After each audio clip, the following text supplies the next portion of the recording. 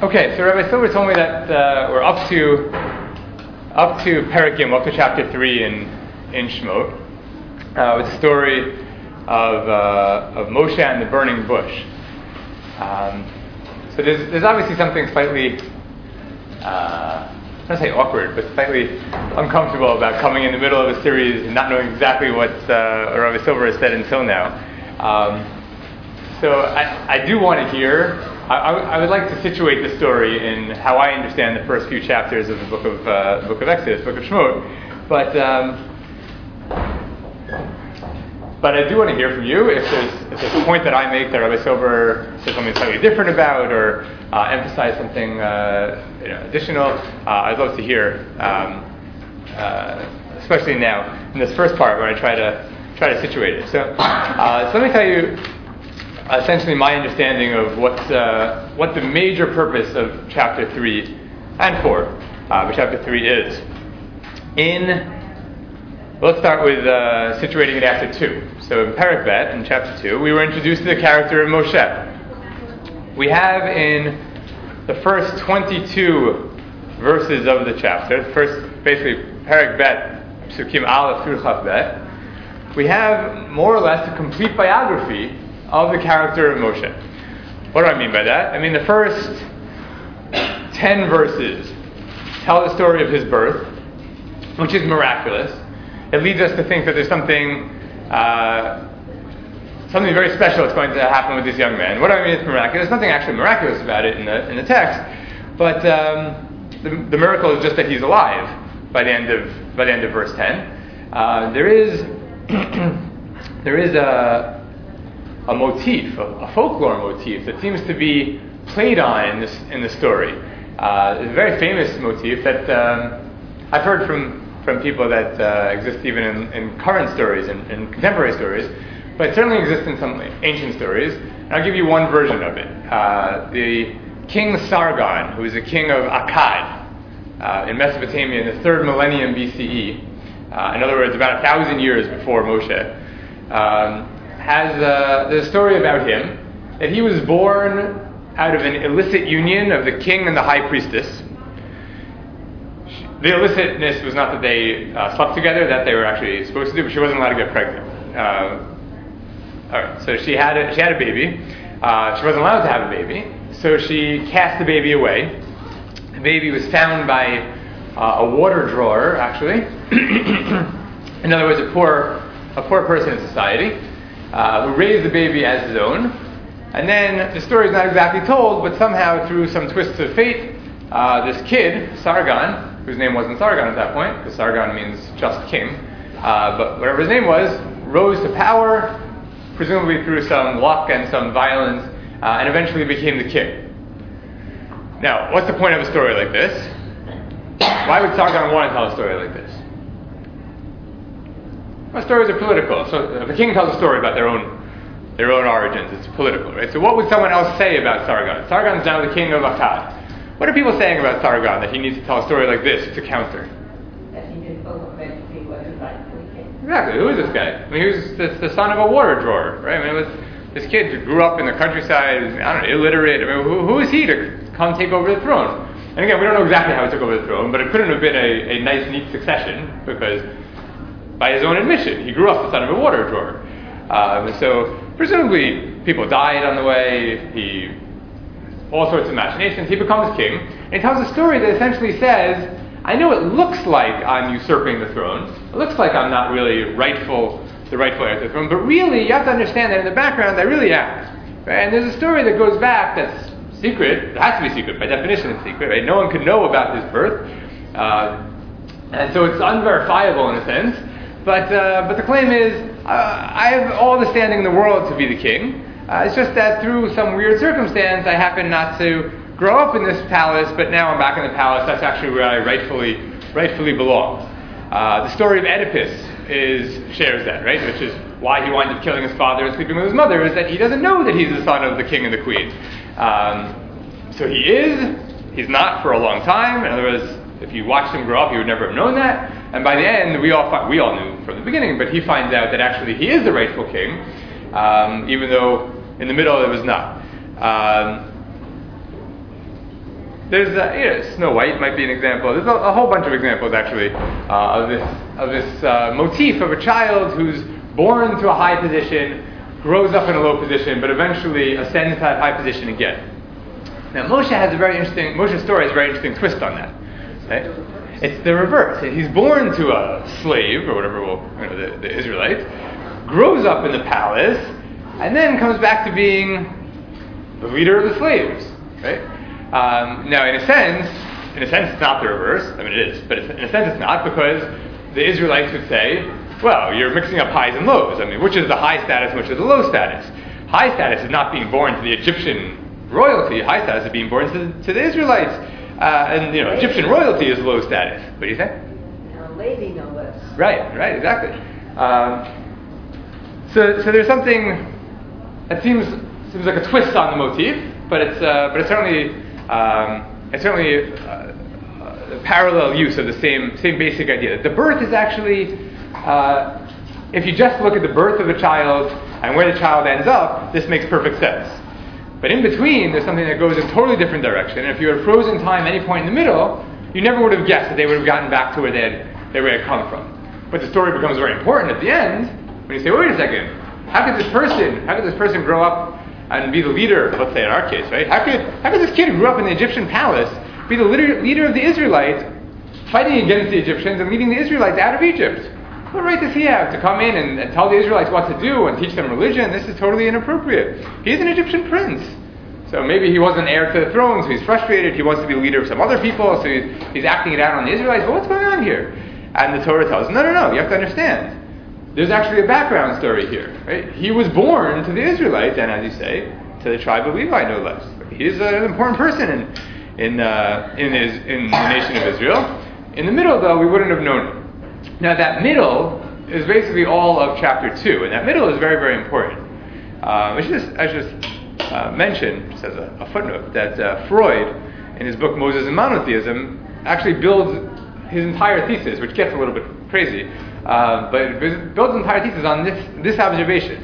He then develops a whole theory about how Moses actually wasn't an Israelite and actually was an Egyptian, which we'll come back to in a different way in a moment. But he's convinced that that's true.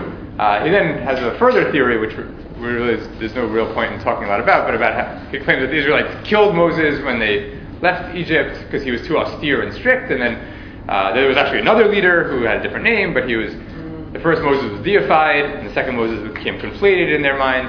And this is when you start hearing like, oh, this is Freud. But Freud was, you don't need me to tell you that he was a genius. He's a very intelligent person, well read, remarkably well read. There's actually a quote from him in the Brooklyn Museum, in the Egyptian section, where Freud says that he's actually read more in Egyptology than in psychoanalysis in the past decade or whatever it was. And there's something actually very interesting. The book Moses and Monotheism is the last book that Freud wrote. It's the only book he wrote after he left Vienna in 1938. He had held out till the very last minute. Remember, he's someone who tried to put his Jewishness behind him.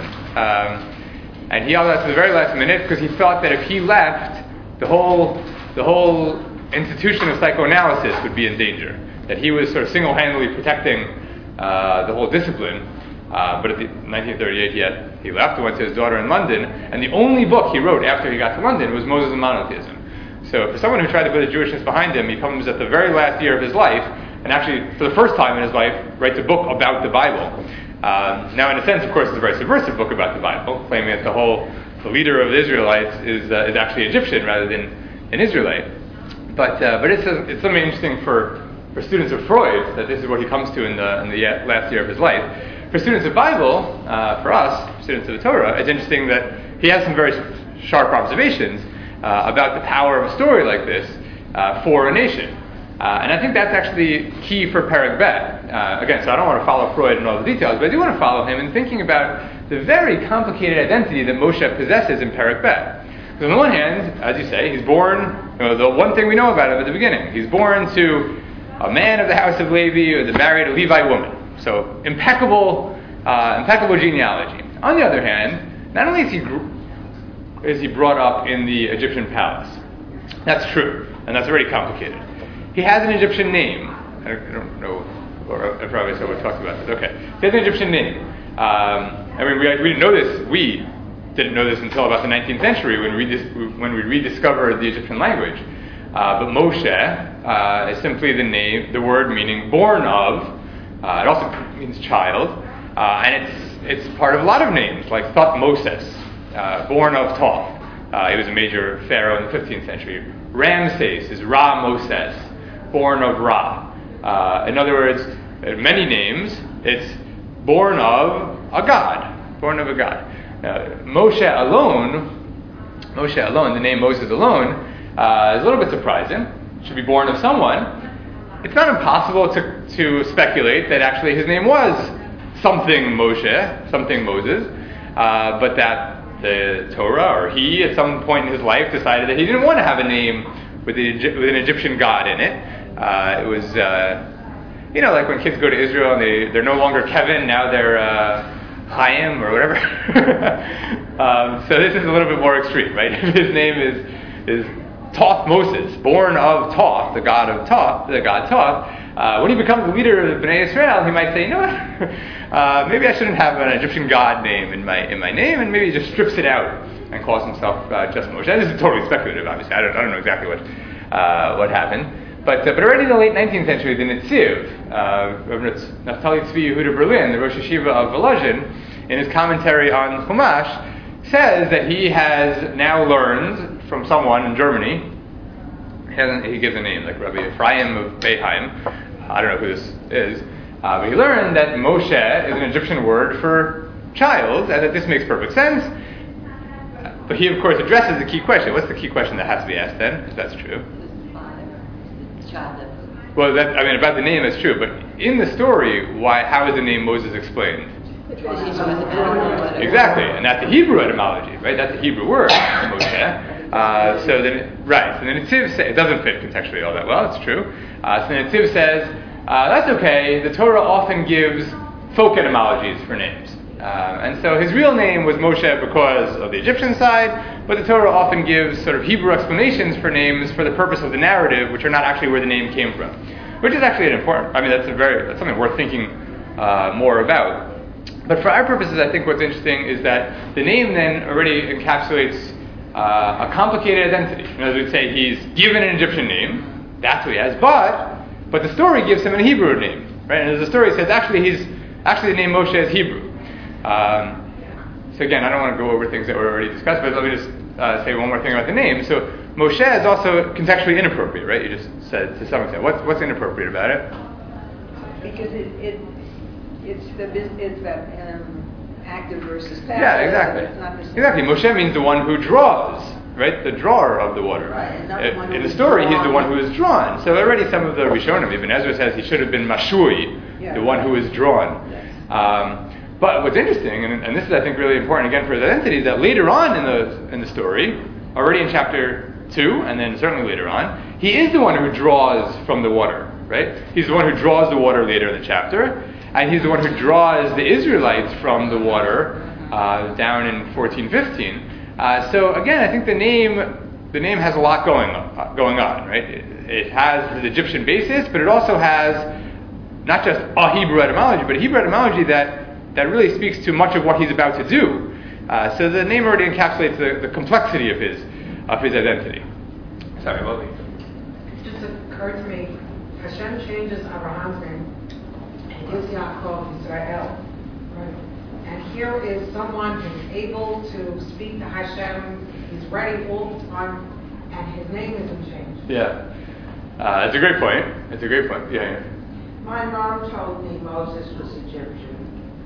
And when I was in school, I went to private school, the history teacher said he was an Egyptian with a social conscience. Uh-huh. So I came at it from the other than most of the class, or that's how I learned it first. That way. And then to have this, what my people believe, superimposed makes it even more interesting. That's actually very interesting. Yeah. Yeah, I think the point about the names is actually a great point, because you're right. It's, Avram's name has changed, but not in an ethnic way. I mean, it doesn't change his identity. But you have people who are changed, not so much by God, but Joseph goes down to Egypt, and Pharaoh gives him an Egyptian name, right? Tzafnat Paneah, whatever that's presumably not the Hebrew word. It's not a Hebrew word. That is some sort of Egyptian name. Ayin Nun Chet. It means life in Egyptian. You know that sign? People wear necklaces with the An sign. Anyway, so that's apparently the last part of his name. Later on, Daniel and his three friends at the beginning of the book of Daniel have Hebrew names: Daniel and Hananiah, Mishael, and Azariah. Those are all nice Hebrew names. But they get to Babylon, and the king gives them all sorts of new Babylonian names. So names, it's true that elsewhere in the Bible, your name is an ethnic marker.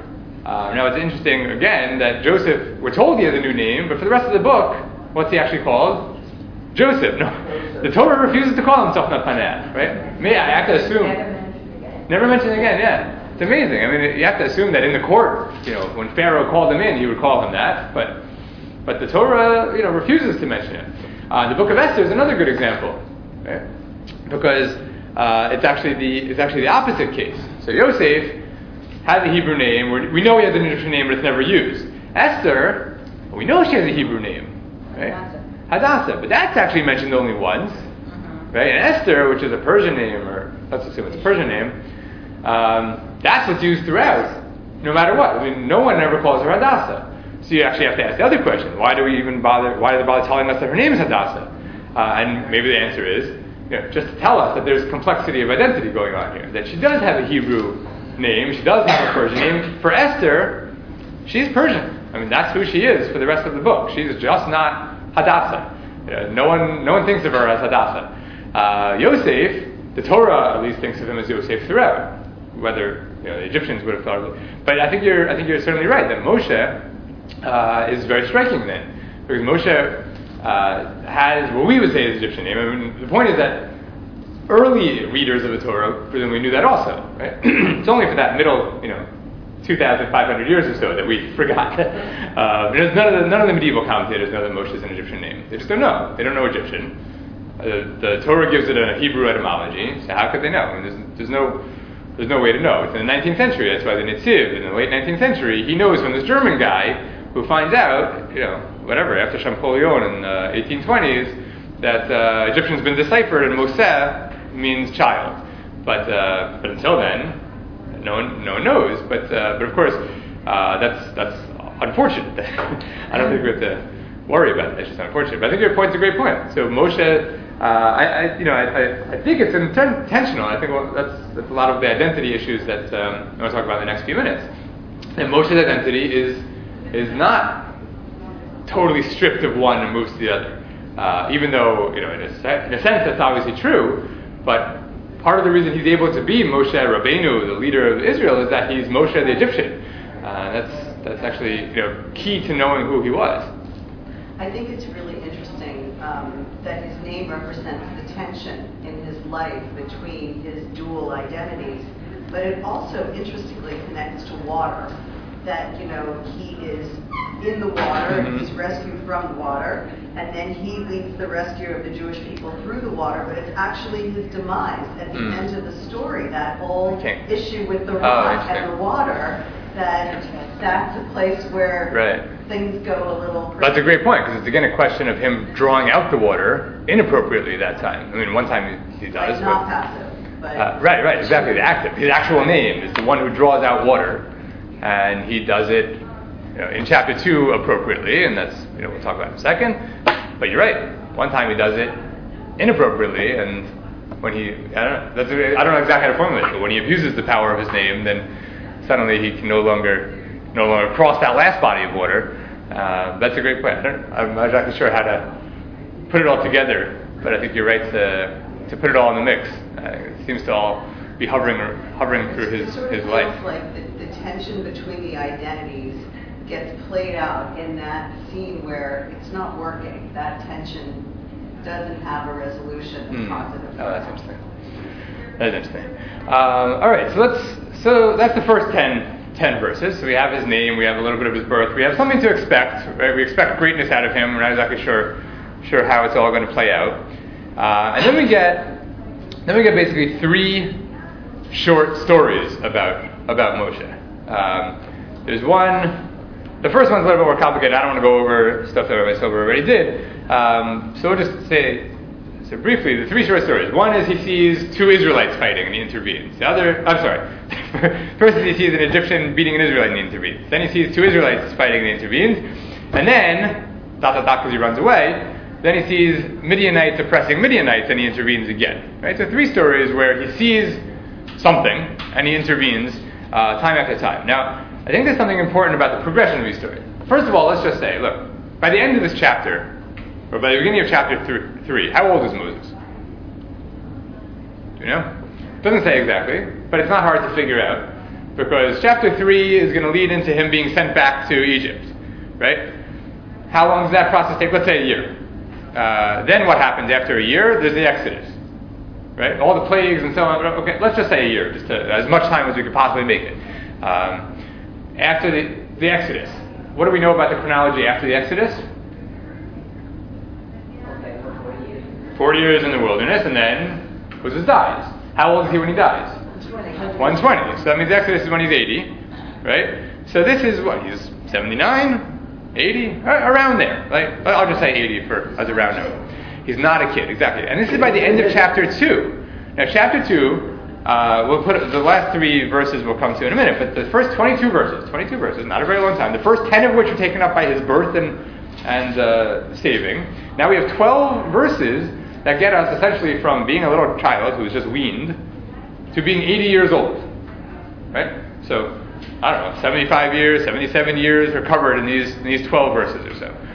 So what does that mean? Well, not crazy. I mean, we've seen the book of Genesis fly by, and we've had thousands of years fly by, and we have decades in between stories. So okay, it's not an aberration within biblical narrative. Biblical narrative skips massive amounts of time.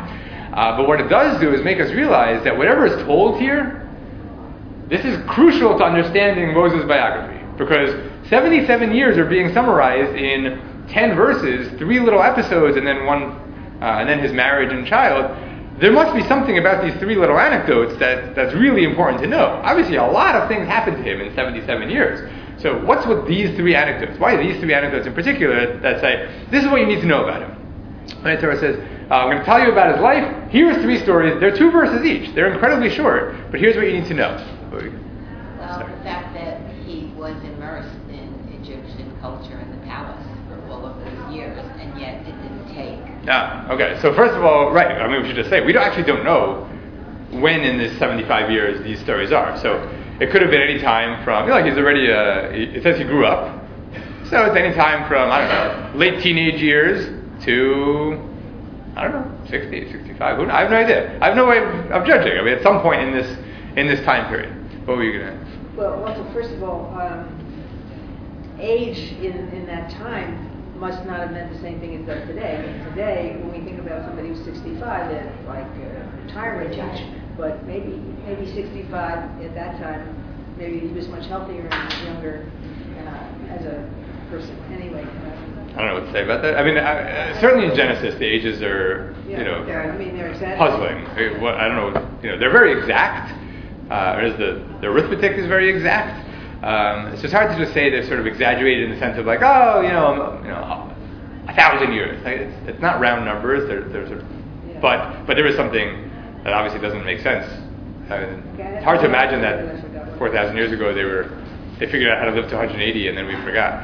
But to say that in Egypt, we have like Admei of Esrim, the traditional blessing, like you should live to 120.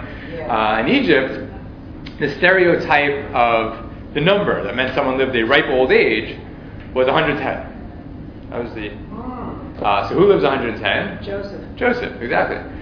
Joseph the Egyptian, right? The Egyptian prince does live to 110. So that really makes you think like maybe there was something stylized about these numbers. I mean, he lives to 110. In Mesopotamia, it's 120. Sure, it was something stylized. Maybe for sure. In Mesopotamia, it was 120. Now Moses is not a Mesopotamian, but it's not not strange that in the Torah, 120 is the other key age of complete life. I don't know what to do with the numbers. The numbers are really somewhat puzzling. But already in Moses' generation, everyone does seem to have much more normal lifespans than back in the ages of the patriarchs. Here, people are not living hundreds of years anymore. The point that we made with Rabbi Silber about these episodes is that it shows his readiness or preparedness for leadership, for Nebuah, to be a prophet. That he's that he's concerned with people, that he has. Yeah, I think that's wonderful. If you see something, say something. Okay, right. I mean, he really, this is an example of social conscience. Right. Okay, so I think that's great. And I think that's exactly right. I was going to say what you said about the social conscience. I think what he got from the Egyptian palace was leadership. I'm not so sure that breaking up a fight is leadership. But somewhere in those 77 years, he learned, or some experience taught him the social consciousness that he knew right from wrong and this isn't right. Right, yeah. I know that the Midrash that says that he went to learn in the school of Shem and Heber. I'm not sure where they got that from. About Moses? They said that about Jacob. No, but Moshe on his way. In the Ari says it in the Metsuda books. He says that he's not alone. Interesting. So clearly, I think what you said is exactly right. So what's the one thing that's sort of obvious? That when Moshe sees someone oppressing someone else, he acts. But I think there's something very important to say about the progression of the story. So the first one is between two Israelites. No, I keep saying the same thing, wrong thing. Why do I keep saying that? Thank you. The first one is between an Egyptian and an Israelite. So there's actually, at that point, if I froze it and say, why did he act here? It's actually not entirely clear. Right? One possibility, as you said, is that he sees a wrong being committed. But there's an obvious possibility that even might be suggested by the story. What's the other possibility? I think it shows the progression. He started as an Egyptian, he used to be a Jew, and then he ends up taking the Jews out of its time, like Abraham. So he starts off, you have that push-pull, that duel, and so he starts Egyptian, and then he progresses. Okay, great. So in other words, in that first story, I'm not sure if it's just that he saw a wrong being committed. It might actually be ethnic loyalty, right? He saw an Egyptian beating a Jew. Now, the verse actually says, he went out to his kinsfolk, right? Right? He saw an Egyptian beating an Israelite of his brothers.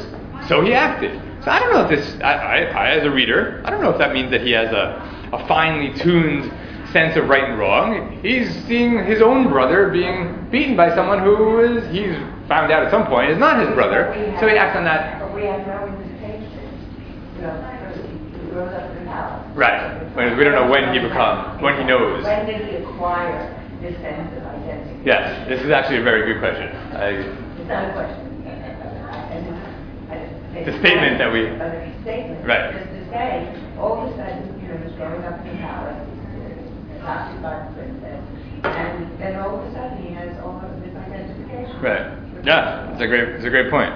Clearly, at this point, he knows who his brethren are, but not clear how. Right? Exactly right. There are. I'm tempted to say the simple answer. At least in Egyptian art, Canaanites are always drawn as lighter skinned than Egyptians. It might have been the most obvious thing in the world, which would also go back to the when the daughter of Pharaoh opens the basket and says, "Oh, it's a Hebrew child." It might have been the easiest thing in the world. Right. Well, 100%. So it's possible. Like you said, we don't know, and the story makes no mention of it. It's never told. Right. All right, but in that case, that first anecdote, maybe it's ethnic loyalty. I don't really know. The second story makes it harder, though, because now it's Israelites fighting Israelites. At this point, there's no particular loyalty to one or the other, and in this case, we're told exactly why he intervened. Vayomer LaRasha, right? He says to the wicked one, "Lama takareacha, why are you beating your fellow?" In other words, he's speaking to a wicked person, so he's motivated by a sense of that person's a wicked person. I need to stop that person from being a wicked person. But still, one might say, it's still to protect one of his brothers. After all, there's a wicked Israelite and a innocent Israelite. He protects the innocent Israelite from the wicked Israelite. even though it's more complicated than protecting an innocent Israelite from an Egyptian. But the third story takes that all apart. Okay? He runs away to Midian. He sees Midianite shepherds oppressing, in a different sense, not beating, but oppressing the daughters of the priest of Midian. He doesn't know who these people are. He has no loyalty to them whatsoever. He's never met them. It's unlikely that he knows that it's the priest of Midian. He has no sense of who these people are at all. So here he intervenes. Here we know exactly what's going on. Here now it's clear. Now it's clear what you said, that he's motivated not by ethnic loyalties, not by I'm an Israelite, have to protect Israelites, but there are good people, there are innocent people, and there are people who do bad things to innocent people, and you must stop the bad people from doing bad things to innocent people. That seems to be what's at the root of everything now. Now we go back and say, so when there's the Egyptian Israelite, it wasn't that he was protecting the Israelites, it was that there was a person beating another person. I have to stop that person. Now, there is no story of the other way around, right, of an Israelite beating an Egyptian. But I'm not sure that, I have my suspicions, but I'm not sure that we know what Moses would do. What if he went out and saw an Israelite beating an Egyptian? And you'd say, this doesn't make any sense. Slaves, not okay, that's true. But what would he have done? It seems like, look, his sense of justice, his sense of right and wrong is finely tuned, and it's not targeted at certain groups as opposed to other groups. He's interested in protecting innocent people from people who oppress them. If there's an Israelite beating an Egyptian, he'd probably intervene there also. It's really not about Israelites and Egyptians, and I know that from that third story. Midianites versus Midianites, he'll intervene there also. He has nothing to do with Midian. He is not motivated by a sense of who I am, that's my kind of person, but just by right and wrong. Well, there's also a hint to his separateness from his Jewish brethren in his assertiveness. I mean, we know something about his character at this point. He's not lived the life of a slave. He's not afraid to act. Right. This is, he has the impulse to do it, and he feels empowered to do it. Yeah, I think that's great. I think that's not surprising, given how he grew up, but I think that seems to be totally true. And I guess as a prince of the palace, an Egyptian taskmaster is has a lower status. Well, I mean, it seems not like the ruling class of Egyptians, even though all. Right, but remember that when Pharaoh does hear about it, Moses has to run for his life. So he doesn't seem to have impunity. I mean, he acts with impunity, but he doesn't actually have the protection of the law. Again, there's a lot that we don't know. Pharaoh actually thought this child should have been killed a long time ago, assuming that he knows that he's a Hebrew boy who was found in the river. So is he, resenting this throughout, and now just, now's an opportunity? We really have no idea. And again, we don't, the dynamic is very strange. The father said the child has to be killed.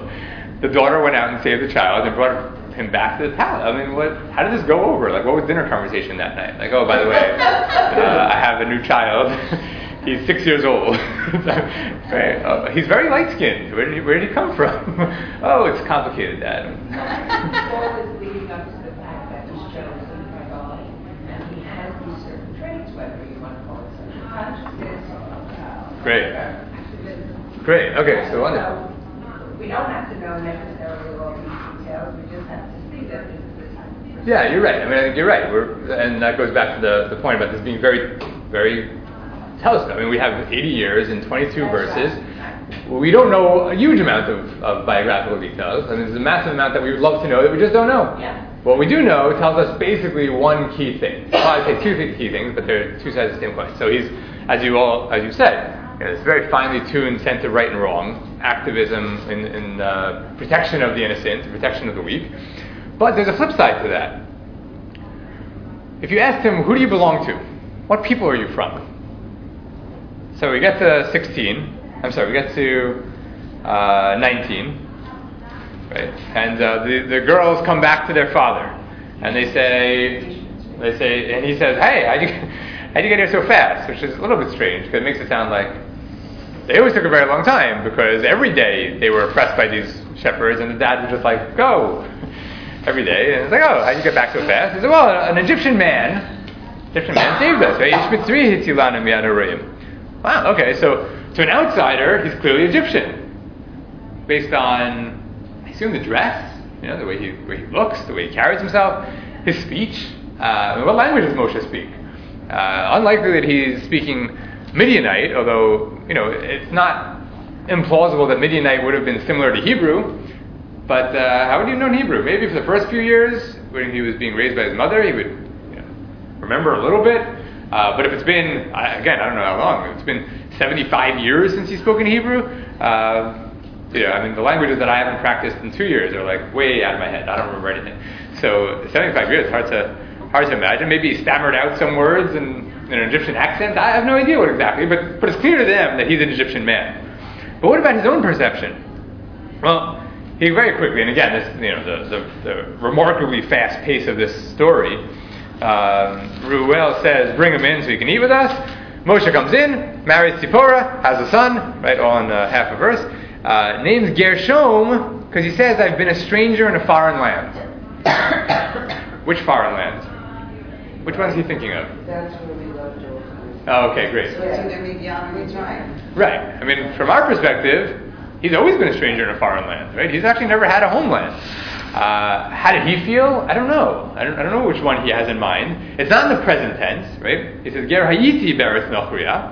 I was a stranger in a foreign land, which makes it sound like it's Egypt, but it might also be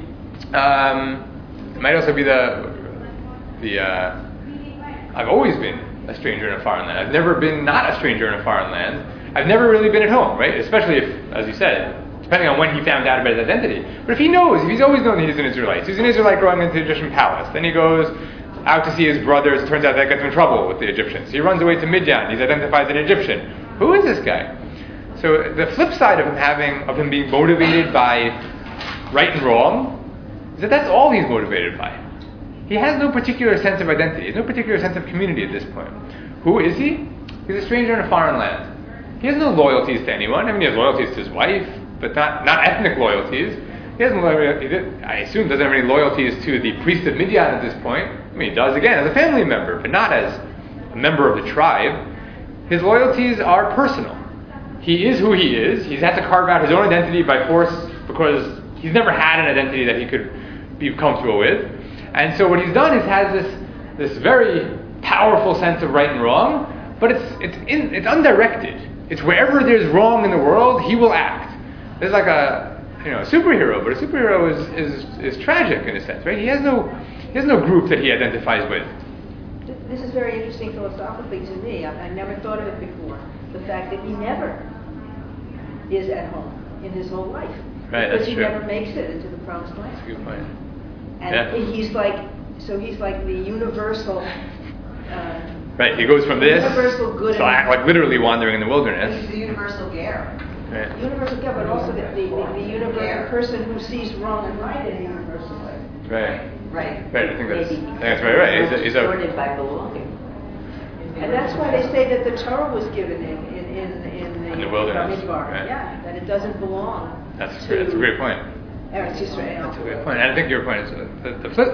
This is really two sides of the same coin, right? Is that he needs to be this kind of person because that way he really sees the world for what it is. So he sees right and wrong. We all see right and wrong, and we all have our loyalties that cloud right and wrong. And if we stripped away those loyalties, you would see it differently, and that's not necessarily a bad thing. We need to have our loyalties. It's important for us, and it's important for the world to function that we have our loyalties. But Moshe, by force of his childhood, has no sense of who I am. So all he sees in the world is, maybe clearer than other people. He sees oppressors and oppressed, and he works for the oppressed against the oppressors. That's what he sees. He sees it better than anyone else because he doesn't have a sense of, but he's my brother, so maybe I shouldn't act against him. And it's not my business. He has no qualms about not being his business. Somehow he'll intervene anywhere. There's a sociological theory, and I don't know who wrote it because it's been a long time since I studied it, but it's called about the outsider. And that great discoveries and great things always come from outsiders in a sense because they're not taken up with the point of view of a particular... All the assumptions. Right. The sociologist's name begins with S, but I just can't remember who it was. Thank you. So that's birth. of his child, right? First of all, literarily, that's verse 22. That's the end of this unit. That's the end of our very, very short biography of Moses, which has begun with the birth of Moses, and now ended with the birth of Gershom. And again, I don't know how old Moses is. He could be 30 at this point, and now shepherding for the next 50 years. We don't know. It's open-ended at this point. But this, whatever number of years, has now been summarized in a very neat package that went from his own birth to the birth of his child, and it was literally a generation. Right? In terms of him, well, at this point we're a little disappointed. We had reason to believe at the beginning that there was something great going to come out of this person. He was going to do something. But in the meantime, what we've seen is that he is a remarkable person. I mean, we had his amazing senses, instincts, intuitions, willingness to act, activism, his fantastic traits. But what he's never learned, what he's never had the opportunity to learn, is how to focus that for an actual cause. Right? So he has a sort of unfocused sense of justice. And wherever he goes, he sees injustice and he acts to correct the wrongs. And he does a great job at that. But this, in the end of the day, you can make little things better by doing this. But in grand things need a whole different sort of leadership. And you mentioned that he hasn't really learned leadership, and I think that's exactly right. He hasn't learned any leadership. Leadership isn't something that you see you're wrong and you react.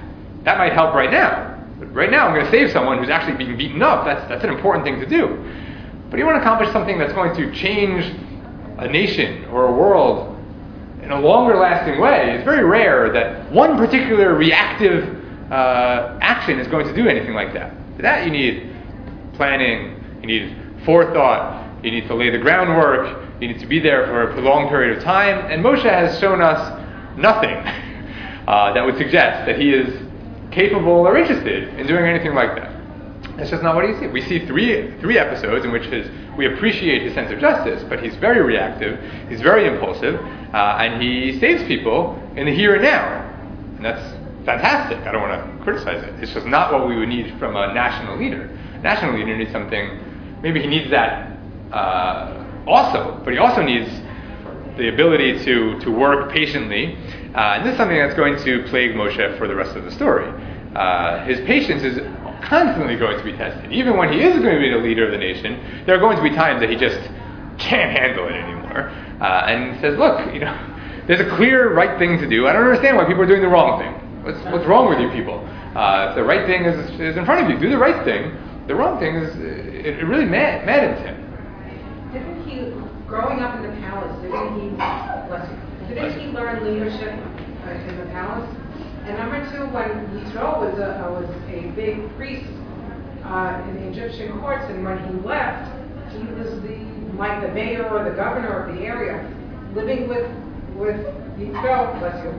Didn't he learn that? You know what I mean? So didn't he have good examples of leadership?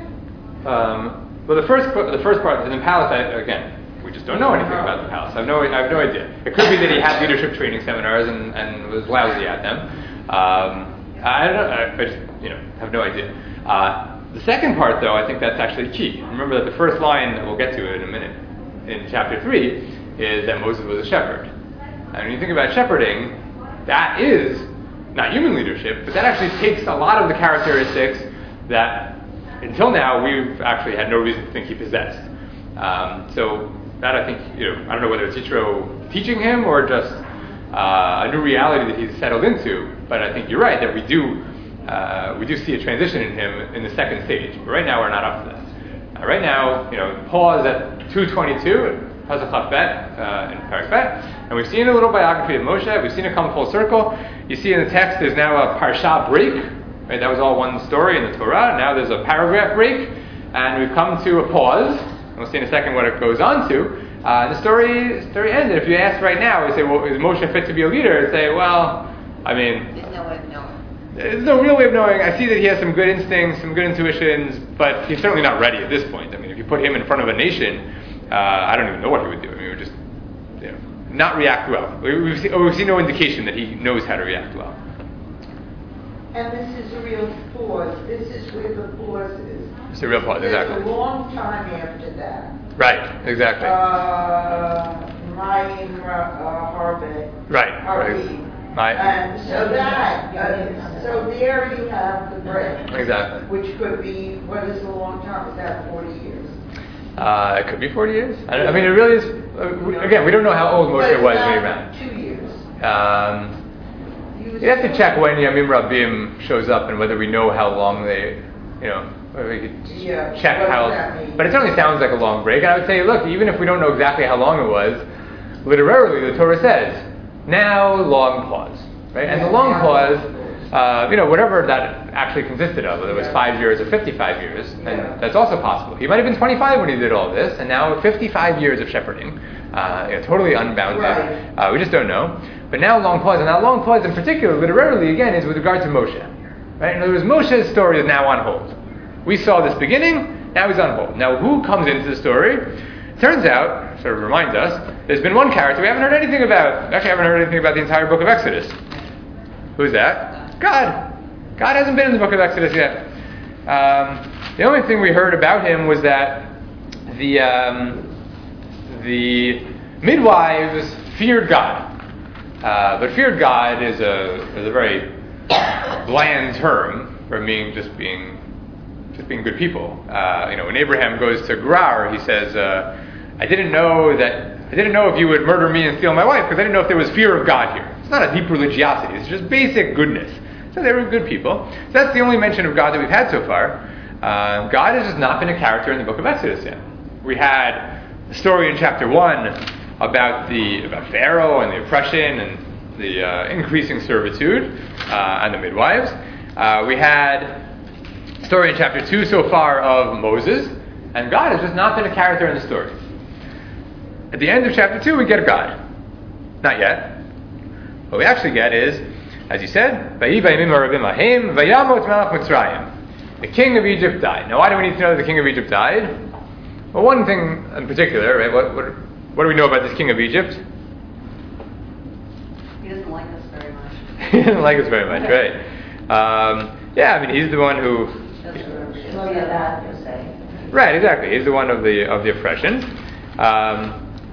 So there's going to be a new king. We also know, right? So that's vis-a-vis chapter 1. Vis-a-vis chapter 2, what did you say? I said that because of him, Moshe left. Exactly.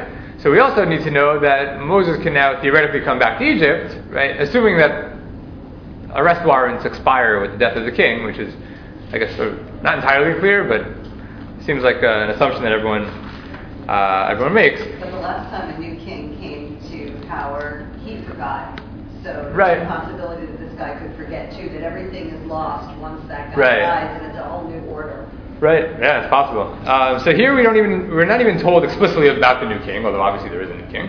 But whoever this new king is now the third king of the book of Exodus, right? We had the first king who died at the very beginning, and then there's a new king of the oppression, and now we have a third king. This is going to be the Pharaoh of the Exodus. We know that. He doesn't know that yet. I just want, this is sort of derech agav, but I just was wondering, which body of Midrashic literature would try to fill in these gaps? If we wanted to read Midrash on all of these gaps in Moshe's life. That's a good question. There's, I guess, three things you could look at. So one would be Shemot Rabbah, which has definitely been translated into English also.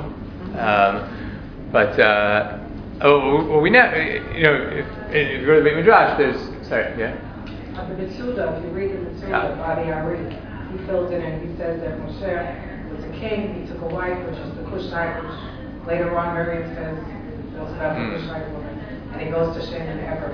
So that's an interesting, if you want to really get into it. There are lots of right, so I was going to say three things. So one is Shemot Rabbah. So what we now know is that Midrash Rabbah, if you go to the Beit Midrash and find Midrash Rabbah, which usually comes as a set, has Bereshit Rabbah, Shemot Rabbah, Vikra. So these are actually originally different works. So Bereshit Rabbah was not edited at the same time as Shemot Rabbah. Shemot Rabbah turns out to be a pretty late Midrash, which is actually, for our purposes, maybe even more useful, because it collects more.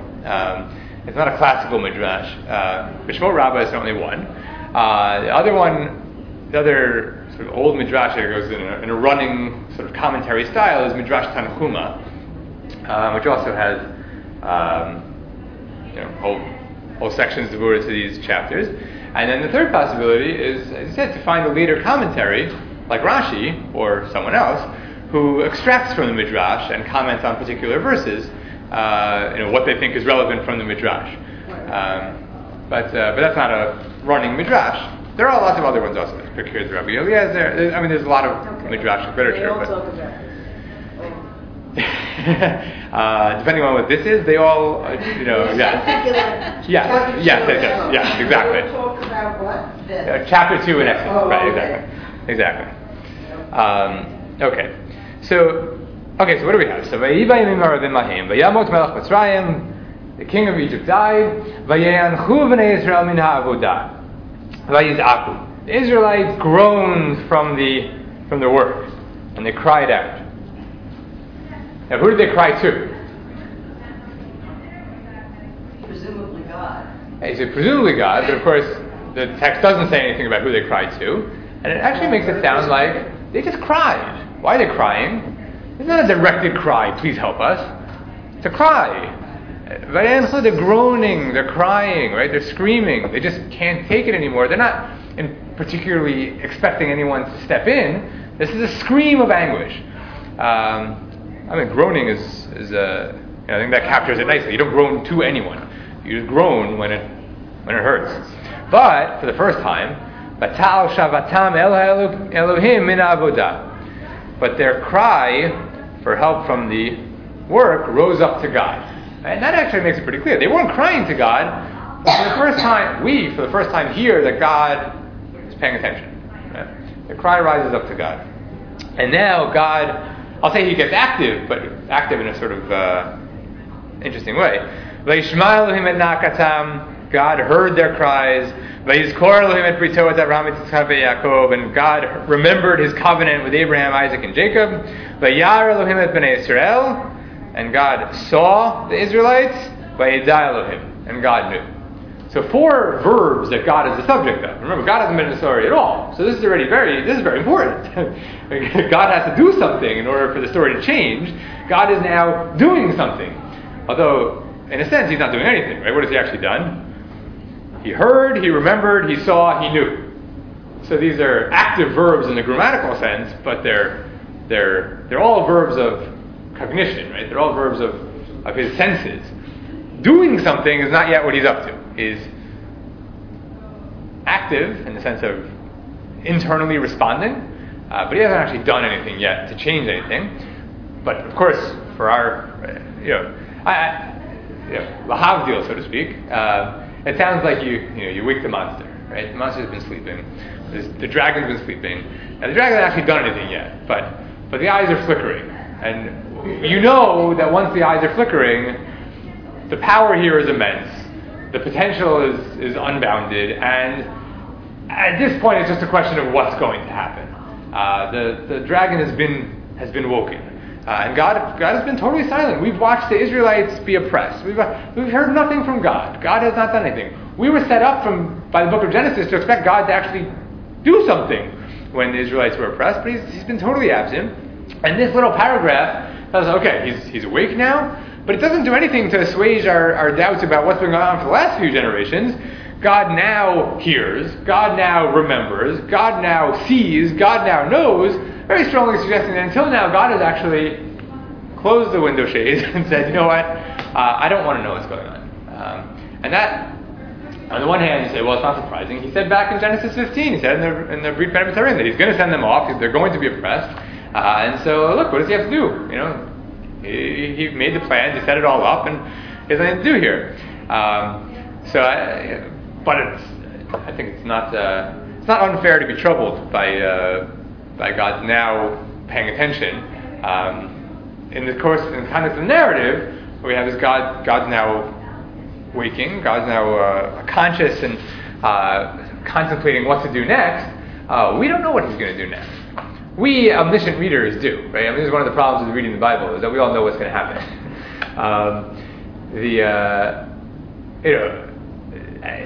Texts are not supposed to be read that way. It actually undermines much of the drama of a text if we all know how it's going to turn out. And that's true in a lot of instances, especially with the more familiar stories. That much of the drama is just lost on us because we all know what's about to happen. So it's easy to sort of gloss over the points where there should have been tension if we had not known what was about to happen. But if we're reading this without knowing what's about to happen, which I'm not sure anyone in the history of the world has ever done, but if you do, then I know the character of Moses, and I know to expect great things from him, but he's on hold, and I also know what I can't really expect from him right now. I haven't heard from God, then I hear from God, and God starts to act, but not actually act yet. He's thinking, he's contemplating, he's working it out. He's starting to think of how to respond to what he now knows is the problem. Vayar, Vayida, he knows. Okay, so now what? So we're not so surprised about what's about to come, but what's about to come is that he needs to figure out how to get Moses to actually do something for him. This is God in contrast to Moses. See something, interesting. doesn't think, just goes. That's a great point. Some of us have that flaw. Which one? The seeing and doing something without thinking it through. Right. So and that's a contrast too. That's a great point. And I once taught adult bat mitzvah, and this woman was educated to know the Bible, and we had Torah study, and she said, "This is disgusting. This is how the Torah begins with a brother killing a brother. That's disgusting." So that was, I never forgot that, because that was of course we know that's how it starts. But from somebody looking at it for the first time. Yeah, that's a great point. Yeah. I think often it's true that, when I read commentaries or essays about the Bible, sometimes it's the simplest observations that I just never noticed because it's so familiar that I'm just blind to it. Yeah. And you're like, oh, that's really remarkable. I think that's totally true. It's a real skill to be able to pretend I've never read this before and read it with fresh eyes, and it's not. It's very hard. Yeah, exactly. And I think even if I consciously try to do it, and despite that, I'm always enlightened by someone else's comments. And you're like, oh, yeah, never hit upon that. Never noticed that. Okay, so that's where we are at the end of chapter 2. So we have the character of Moses, which we know to some extent. We have what's been going on with God, which we know to some extent. And then we get chapter 3. Is that clock right? Sorry. Is it 10:35? Yes. Oh, wow. Okay, so now we can start. All right. Moshe haya ro'eh et tzon Yitro chotno kohen Midyan. Moses was shepherding the flocks of Yitro, his chotain, the priest of Midian, and he directed the flocks into the Midbar, Vayavor al Har Elohim Choreva. Right, so just a couple of little points. Obviously what's about to happen is the key point, but there's a couple of little points. First of all, the name of Moses' father-in-law. What's the name of Moses' father-in-law? So we had it in fact in chapter 2. Reuel, right. Now it's Jethro. So the simplest possibility at this point is to simply point out that chotain doesn't actually mean father-in-law, it means male relative by marriage. That's the easiest thing right now to say. It gets more complicated as we get deeper into the Torah, because it turns out he has a number of different names. But certainly Reuel and Yitro might actually just be different people. In which case, Reuel we don't have a lot of choices about, because we're told that Reuel had 7 daughters, and Moses married one of them, so that's actually his father-in-law. Jethro, though, could have been his grandfather-in-law, could have been his brother-in-law. In other words, there are actually other possibilities for who Jethro was. A male relative by marriage, also priest of Midian. That's not so surprising. If the priesthood runs in the family. It's hereditary. So, I don't know. It's very striking, because we just heard 5 verses ago that he had a different name. But at this point, we might just say chotain just is a more general term than father-in-law. A midbar, and just a point about the word. Midbar, which of course becomes a very famous word. Midbar comes from first of all, the pattern. There's a whole bunch of nouns in Hebrew that come from a verbal root. They come from a 3-letter root with a mi prefixed onto it. And typically, I'll give you an example. Mizbeach. What's a mizbeach? So zavach means what? To slaughter. So what's a mizbeach? The place of slaughter, exactly. And there's a whole series. There's about a dozen nouns where it's mi plus a root, where it means the place of that root happening. Now, what's davar? What's davar? But not the. So it could be that in the context of the Torah, we actually might think like, oh, that's interesting because this midbar is a place of revelation later on. But of course, midbar more generally can't be the place of speech. That doesn't make sense. But davar also means livestock. Means what? Livestock, grazing. The verb means to graze. The noun is livestock. So midbar presumably means a place of grazing. Now, why am I saying this? It makes no sense for him to bring his sheep to the desert, right? That's a dumb thing to do. We have no reason to think that he's a bad shepherd at this point. I mean, he's been doing this for decades. He's presumably a good shepherd. He's not bringing it to the desert. What is midbar really? Midbar means, essentially, it's not just a place of grazing. It also can mean a desert. But what it really means, it's the opposite of civilized. I was going to say, it's a place where people aren't dwelling. Exactly. That's exactly right. So it's actually true in biblical Hebrew, it's true in Aramaic, that you basically have, the world is divided up into two realms. The realm of civilization, of settled people, and the realm of, in Hebrew it's called midbar, in Aramaic it's called bara. Exactly, it's just the outside of civilization. Exactly right. Exactly right. What? The exodus. Right. Right, which of course are much bigger than they are right now. The places, if you map the world and say, where people are living, it's very small,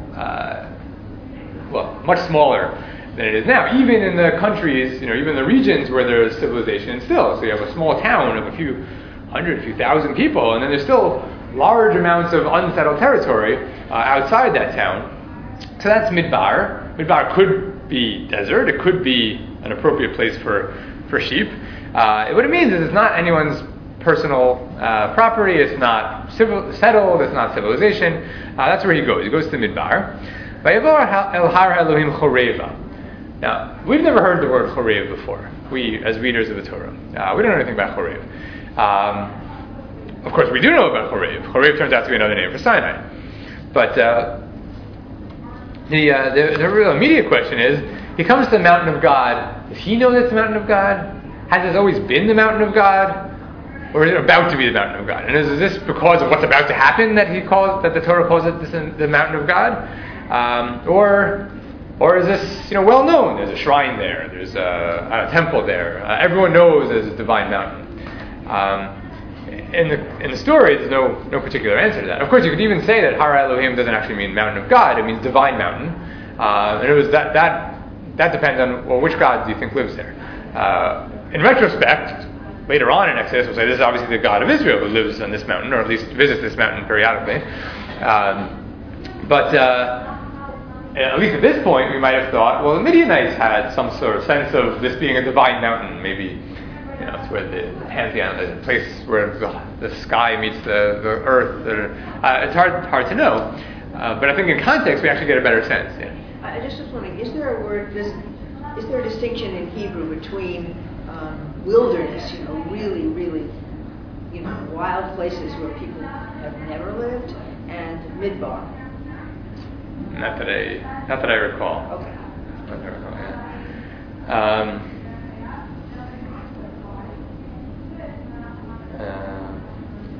I don't know if that makes any difference. No, I don't think so. Okay, so I think in context, what actually becomes clear. Look, Moshe, does he know? Well, let's read on. Then I should ask these questions. Vayira malach Hashem elav b'labat eish mitoch hasneh, and a messenger of God appeared to him. Labat eish. Labat is presumably another form of lehava, a flame. So a flame of a fire, appeared to him in a flame of a fire, from within a bush, sneh, vayar, and he saw, v'nei sneh boer ba'esh, and look, the bush was burning in fire, v'asneh nenu ukal, but the bush was not consumed, devoured. V'eru Moshe asurana, Moshe said, let me turn, ve'ereh, let me go see it, hamareh hagadol hazeh, this great vision, madua lo yivar hasneh. Why is it that the sneh is not actually burning? Vayar Hashem kisar lerot. God saw that he turns to see. Vayikra elav Elohim mitoch hasneh. And God called to him from the bush, Ve'omer Moshe Moshe, Moshe Moshe, Ve'omer Hineni. There I am. Ve'omer al tikrav halom. Don't come any closer. Shal na'alecha me'al raglecha. Take your shoes off of your feet. Ki hamakom asher ata omed alav admat kodeshu. Because the place that you're standing on is sacred land, holy ground. Ve'omer, and God says, Anochi Elohei Avicha, Elohei Abraham, Elohei Yitzchak, Elohei Yaakov. I am the God of your father, and the God of Abraham, and the God of Isaac, and the God of Jacob. Ve'ester Moshe panav, and Moses hid his face, ki arei mehabit el Elohim, because he was afraid to look at the divine, look at God. All right, so there's a lot of little questions here that ideally add up to a full understanding, but Rabbi Silber might have to finish up that next week. All right, so let's talk about some of the little questions. So first of all, Moses has no idea that this is a sacred place, right? So it seems. I mean, take your shoes off your feet because you're standing on holy ground. It sounds like this is actually a revelation to him. That's news. You didn't know that. Taking the shoes off the feet is actually not something that we see elsewhere. There's only one other place that we find taking the shoes off as a sign of there being holy ground, and that's in the book of Joshua. In a story that's similar in some ways. Let's flip to it for a minute, because it really is a close parallel, but also different in some ways. It says, if you have the JPS Tanakh, down on page 465 in Joshua chapter 5, and this is taking place just before the conquest of Jericho. So just before Joshua's first military battle, which is not really a military battle, but his first battle. And it says, Joshua was standing near Jericho. He looked up and saw a man standing before him, drawn sword in hand. And Joshua went up and said, Halanu atayim l'tzarenu. Are you with us or are you with our enemies? And he said, neither. Lo, keni sar tzva Hashem ata bati. I am the chief of the army of God, and I have just come. Okay. So Joshua says, falls on his face. Falls on his face always sounds silly. Just to say that nafal in Hebrew, in biblical Hebrew, doesn't just mean fall. In English, fall means unintentional, right? I think almost always. Through himself, right? Get down. In this week's parsha, you have last week's parsha. Sorry, last week's parsha when Rivka comes back and sees Isaac, but tipol me'al hagamal, right? Which doesn't mean she falls off, like just knocked off and falls 10 feet to the ground. She gets off of the camel. But tipol can mean get down the same way it can mean to fall. So it just always sounds weird when Moses falls on his face. Like it sounds like it's very painful. It's not supposed to be painful. He gets down on his face to the ground, and he bows down and he says, wow, what does my Lord say to his servant? And the last verse here on the top of page 466, Vayomer Tzva Hashem Yoshua, the chief of the Lord's army says to Joshua, remove your sandals from your feet. Shal na'alcha me'al raglecha. Ki hamakom asher ata omed alav kodeshu. For the place where you're standing is holy. And Joshua did so. So this is almost verbatim the same line. Take your shoes off your feet because this is a holy place. Very, very minor changes. But also complicates it a little bit because in that case, not followed up with anything. It takes his shoes off of his feet, and then the story ends, and the angel leaves. That's it. There's no revelation after that. The taking the shoes off the feet was just because you're standing here, just right now. You have to take them off. You're in a holy place. So first of all, why take shoes off their feet? What does that do? Again, those are the only two places. These two places they take shoes off their feet. This is not something that we knew from elsewhere. It's not. I mean, we have shoes being taken off of feet elsewhere, but not because it's a holy place. Yeah, because, for example, you're dirty, or it's a symbolic action that symbolizes the breaking of a marital bond. I mean, there's all sorts of reasons to take a shoe off of a foot. Presumably, many people did it on a daily basis. That has nothing to do with us. This is particularly because you're standing in a holy place. So, what's the connection between taking shoes off of the feet and standing in a holy place? What do you make of that? does it make you sort of subservient, or it weakens you in some way?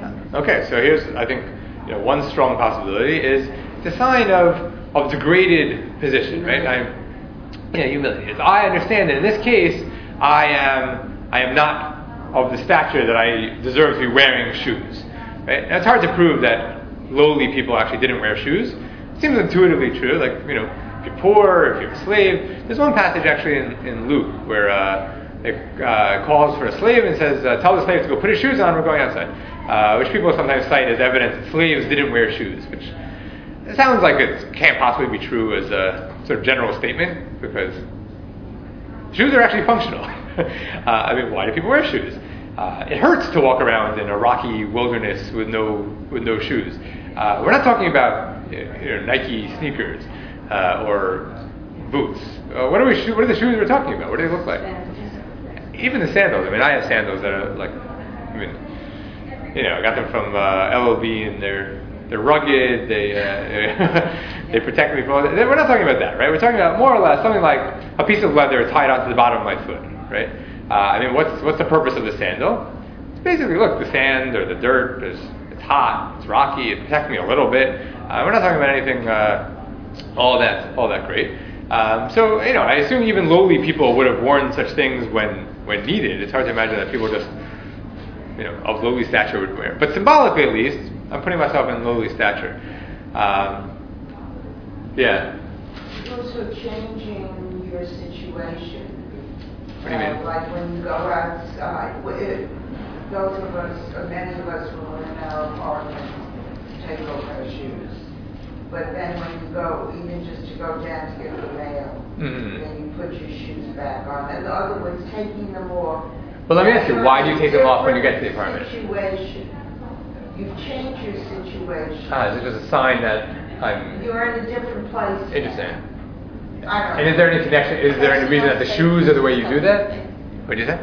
No, I think she was talking about personal space versus public space, but I don't That's know that this has I don't know either. relevance to this. I don't know either. I think you're right. I just thought of it. Right. Okay. No, that's not necessarily inappropriate. Is it entering a space? So that Or for if you argument. take off your shoes or you put them on, you're thinking in the future I'm going to be wearing them. Here you're saying, I'm taking off my shoes, now I'm pausing, now I'm opening myself up. Interesting. So I think what you're saying is actually. You're less protected.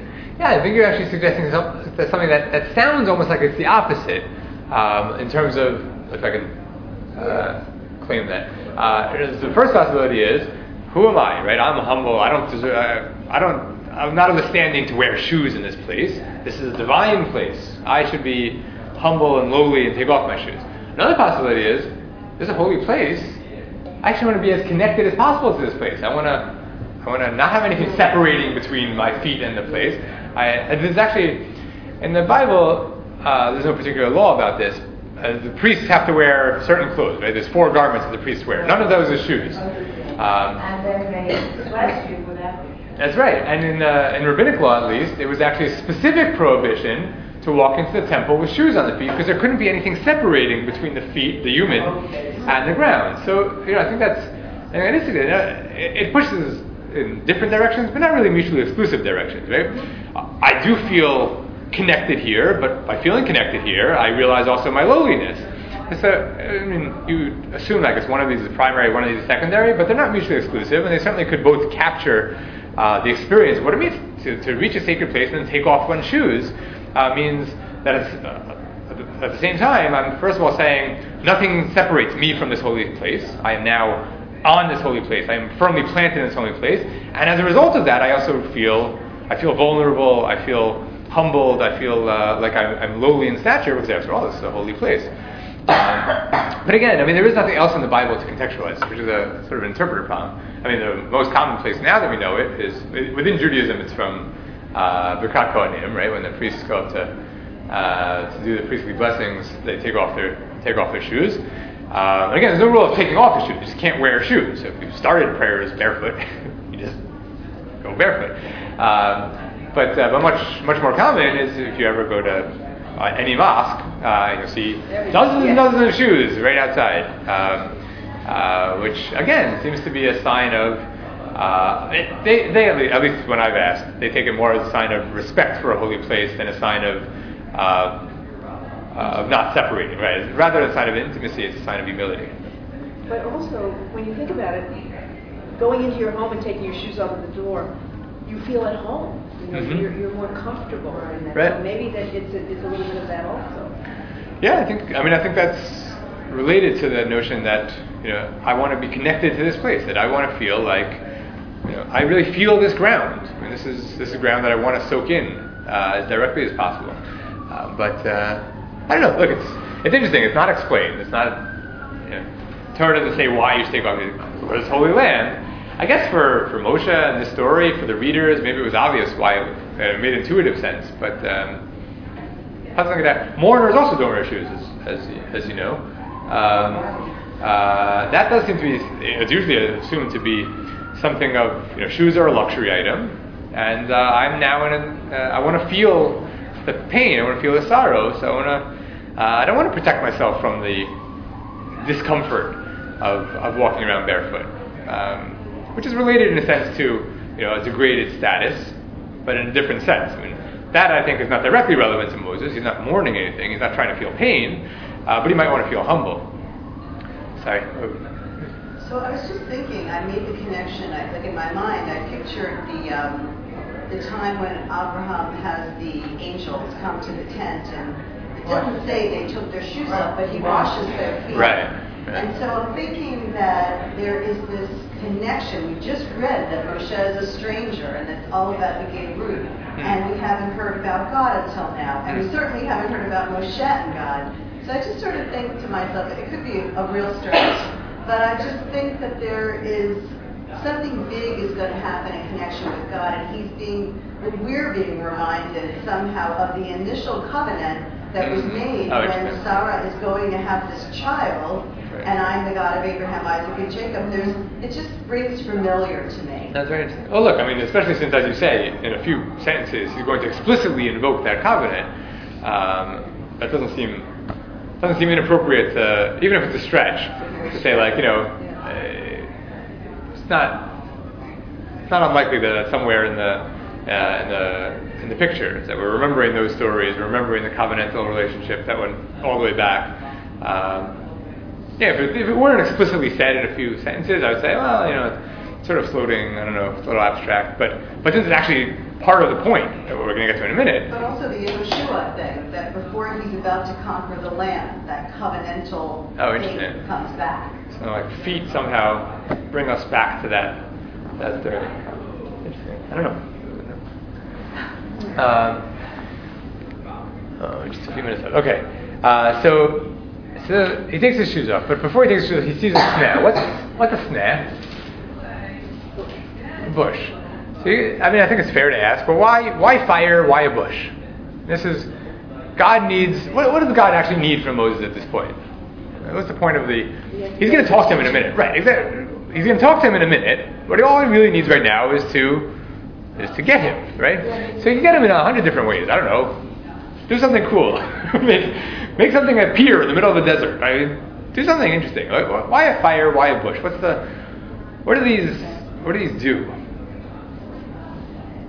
What would you want to say? A session of the Global Day of Jewish Learning, which had to do with seeing, and the young man who led it talked about seeing the donkey seeing before Balaam, Hagar not seeing the angel point out the well, and then also the fact that Moses saw the bush. That bush could have been burning for a long time. Nobody else stopped and went over to look at it. Because it says, it's a succinct historian, it says he stopped and he said, I'm going to go and take a look at this. Right. Now, we don't know. I never thought of that either. How is that bush could have been burning for days, weeks, months, years, and nobody paid any attention? Maybe that's what God wants. That's interesting. Nobody paid attention. I think that's nicely said. And of course, in the desert, a fire, that's dangerous. Yeah, especially if it's not a fire. It's not a desert, really, right? I mean, there's actual. Oh, it's not a desert, right. I mean, But, right. you can imagine whatever landscape you want, but there is growth there. I mean, there's sheep eating something. And that's dangerous. It's dangerous, 100%. And it's not. It's just burning in and of itself. Right. So, a second. Let me say. First of all, just sort of for the record, there's an equally extreme possibility on the other side, which Maimonides believes, which is that if you had been there, well, not you, if I had been there, I wouldn't have seen anything at all. This is all internal to Moses, and this is a vision that he experiences, and that it's really not a physical reality at all. I'm afraid I'm going to have to leave this for Rabbi Silber to puzzle out, but let me just put one thing on the table, building on what you said, though, because I think you're right. It's not just that we don't know how long the bush has been there, which we don't know, although verse 2 does say the messenger of God appeared to him in the flame of a fire in a snow, which makes it sound like it just happened, but it could have been a long time ago.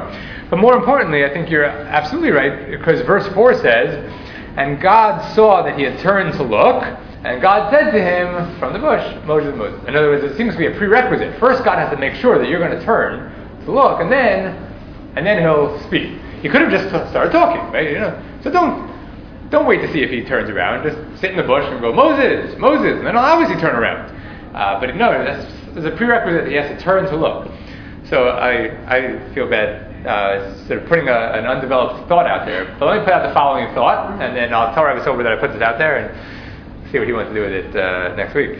But the thought would be that in Moses' own character, we have a little bit of reason to think that he's actually changed a lot, because he's been a shepherd for a very long time. Shepherds are the antithesis of the reactive, impulsive superhero that we saw in chapter 2. This guy literally wanders around with sheep all day. Not that there's no action. Every so often, there's a wolf, there's a lion, there's whatever. We know from David. Yeah, I'm sure there was adventures in his shepherding life. But to be a shepherd means you need to be able to say, there's things under my care, and I'm not actually enthralled by what's happening right now, but I need to care for them, and I need to bring them to the appropriate place, and I need to think about, well, what are their needs, and where were we yesterday, and what's going to be the appropriate place to go tomorrow, and I need to plan ahead, and I need to care for others in a systematic, sustained way, rather than just impulsive and reactive. And I think that a number of people have made the point, and I think this is absolutely true, that it's no accident that many of the great biblical heroes are shepherds. That's a character trait that is treasured in the Bible for a number of reasons. One is the caring, the leadership, in a sense. The other is that it's outside of human society. And there's still some of human society. So a shepherd, yes, is caring, yes, is a leader, but is also free from, this goes back to what you had said earlier, actually, the outsider syndrome, right? Is free from working within a system. He's not a bureaucrat. He's not worked his way up by convincing people or he's worked his whole life, irrespective of what other people think or say. He does his job with the sheep. Now, again, just in a very abridged form, we say, so that's good, and we say, okay, that's great that Moshe's done that. Has this totally replaced his first personality, or has it just sort of another skill set that he's learned? We don't know. I don't know. He's been a shepherd. How do we test it? And this is your point. How do we test it? Well, here's something weird. What does Moshe do? Moshe the shepherd, if he's really just a shepherd, says, look, I'm a shepherd. There's a burning bush. Anyway, the bush is not being consumed. It's doing whatever it's doing. It's not my issue. I have my job. My flock is my flock. That's my concern. But we find, no, there's actually, the reactive Moshe is still there. When he sees something weird, he still reacts. He says, well, what's going on there? Asura Navir, right? Let me go over there. Let me go see what's going on. Why is it not happening? There's something weird about the world. Let me go see if I can untangle what's going on in the world. And God says, that Moshe is still there? In that case, here's the right candidate. Because here we have the reactive person, this person with a real sense of justice, but also someone who's cultivated a sense of studied patience, of someone who can work through something, who can lead. Now, if he can combine both of those, and he's just the person I need for the job. And I think you're right. Only after he sees that he can react, because we knew that last chapter, but I don't know anymore. Is he still a reactive person? He still reacts? In that case, Moshe, I have a job for you. So I'm going to have to leave it with that. But. Could it be in a way that Moses was sort of seeking the Spirit of God, and that's what the burning bush is? So it's worth thinking about, because after all, he does, in verse 1, before we think he knows, he says he came to the Har Elohim, comes to the divine mountain, and does that mean, and it's not relevant at that point, so does that mean that he's seeking a divine mountain? Is he coming to the divine mountain? Again, I personally think, just my judgment is that, no, after all, he seems shocked by this revelation, so it doesn't look like he was actually expecting or looking for it. But by the power of it. Maybe. It's at best an open question, but I think you're right. I just wanted to say something might help you in your teaching. Oh, Science please. has proven, specifically quantum theory, has proven that if something is not of a person's language, they can't see it. So that when Columbus came to the Americans, the Indians here couldn't see it because they didn't have any point of reference for the ships. So in this way, we know that Moshe had to be somewhat knowledgeable. He had that learning because otherwise he couldn't have seen it. If it was sitting there burning for 20 years, he might not have seen it 20 years ago. But now he's learned it enough to see it. What does that do with quantum theory? Quantum theory has proven that if we don't have the language, we can't see it. If we don't have a frame of reference... You're talking about actual quantum theory in physics? Yes. I mean, let's put that, we can put that aside, I suppose. Maybe it was burning before, maybe it wasn't, but if he didn't have the point of reference, if he didn't have that learning and that leadership and that desire, then he would not have been able to... But I think the point is well taken, but of course it depends on what this fire was. If the fire is an actual fire that just showed up in verse 2, then maybe anyone would have seen it. It's just important that he actually pursued it, actually checked it out, rather than just saying, that's weird, there's a fire. I think you're right. If the fire has been there for 20 years and Moses is the only one who noticed it, then obviously there's something else that we have to say about it. Okay. All right. Thank you for your time. Thank you. Thank you. It was a pleasure. Thank you.